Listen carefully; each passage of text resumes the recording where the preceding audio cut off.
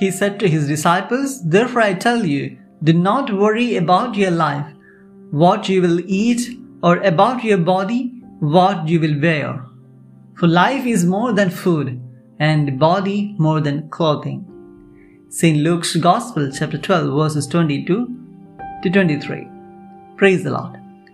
Every Christian life is aimed at an ultimate goal, that to see our Heavenly Father face to face in the heaven after the earthly life. How to achieve that? It is very well possible by the strict observation of the divine commandments. All these commandments speaks about give first priority to God and only to God.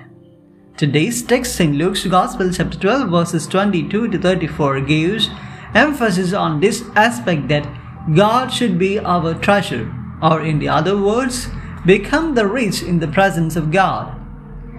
If a student is preparing for an exam without focusing on the syllabus and studying something totally strange which is not in the syllabus, will not pass in the exam with an excelling score.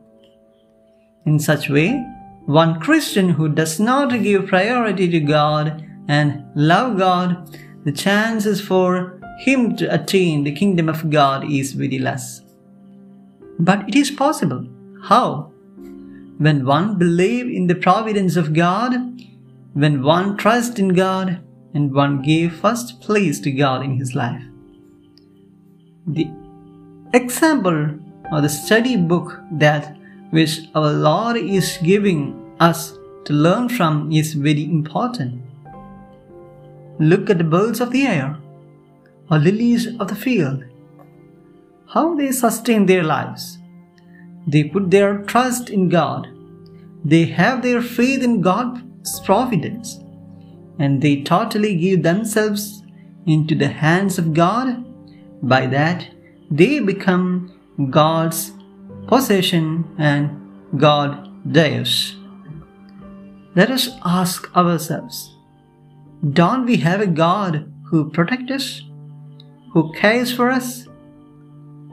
Let us learn to live in God's providence, to put our trust in God and have strong faith in Him. Ask the Spirit, He will strengthen us. Amen.